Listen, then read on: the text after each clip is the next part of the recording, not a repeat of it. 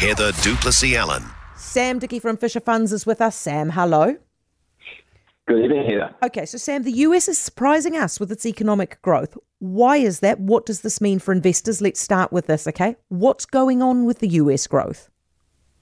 Yeah, and remember, Heather, coming into this year, the market was expecting the US to dip into recession at some stage. That was the setup.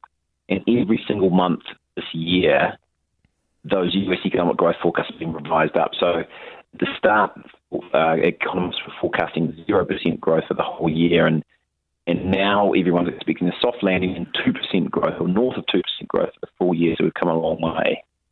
Why is it so resilient? 70% of the US economy is the consumer, so it's always about the US consumer. And to give you a number there, we've just had 3 months in a row of better than expected retail sales in the US. And again, the primary reason for this is unemployment, and it's still very, very low, and employment is very strong. So the US has created around 2.3 million jobs so far this year, which is a monthly run rate of around 260,000 jobs a month. And that's more than triple the average monthly jobs created for the last 20 years. And sure, some of this is a little bit of a clawback from the jobs that were lost at the pandemic, still much stronger than expected. And the other two things are stronger than expected government spending. That sounds familiar, I'm sure, to you. And the final thing to remember is 90% of US mortgages are fixed for 30 years. So the consumer doesn't feel that interest rate pain nearly as quickly as we do here in New Zealand. Yeah, wouldn't that be great over here? What does all of this mean in terms of the US economic growth for investors? Obviously, economic growth getting revised up is unequivocally good news, no doubt about that.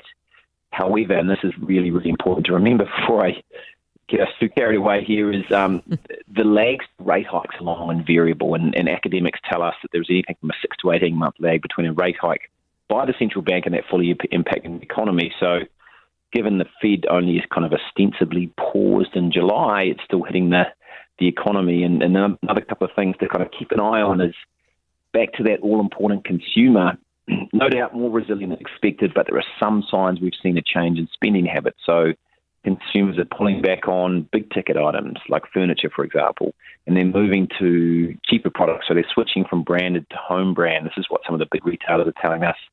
So it's quite finely poised. It's unequivocally good news, but we need to keep a really close eye on it for the next few months.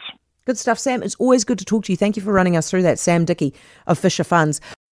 For more from Heather Duplessis-Allen Drive, listen live to News Talk ZB from 4 p.m. weekdays, or follow the podcast on iHeartRadio.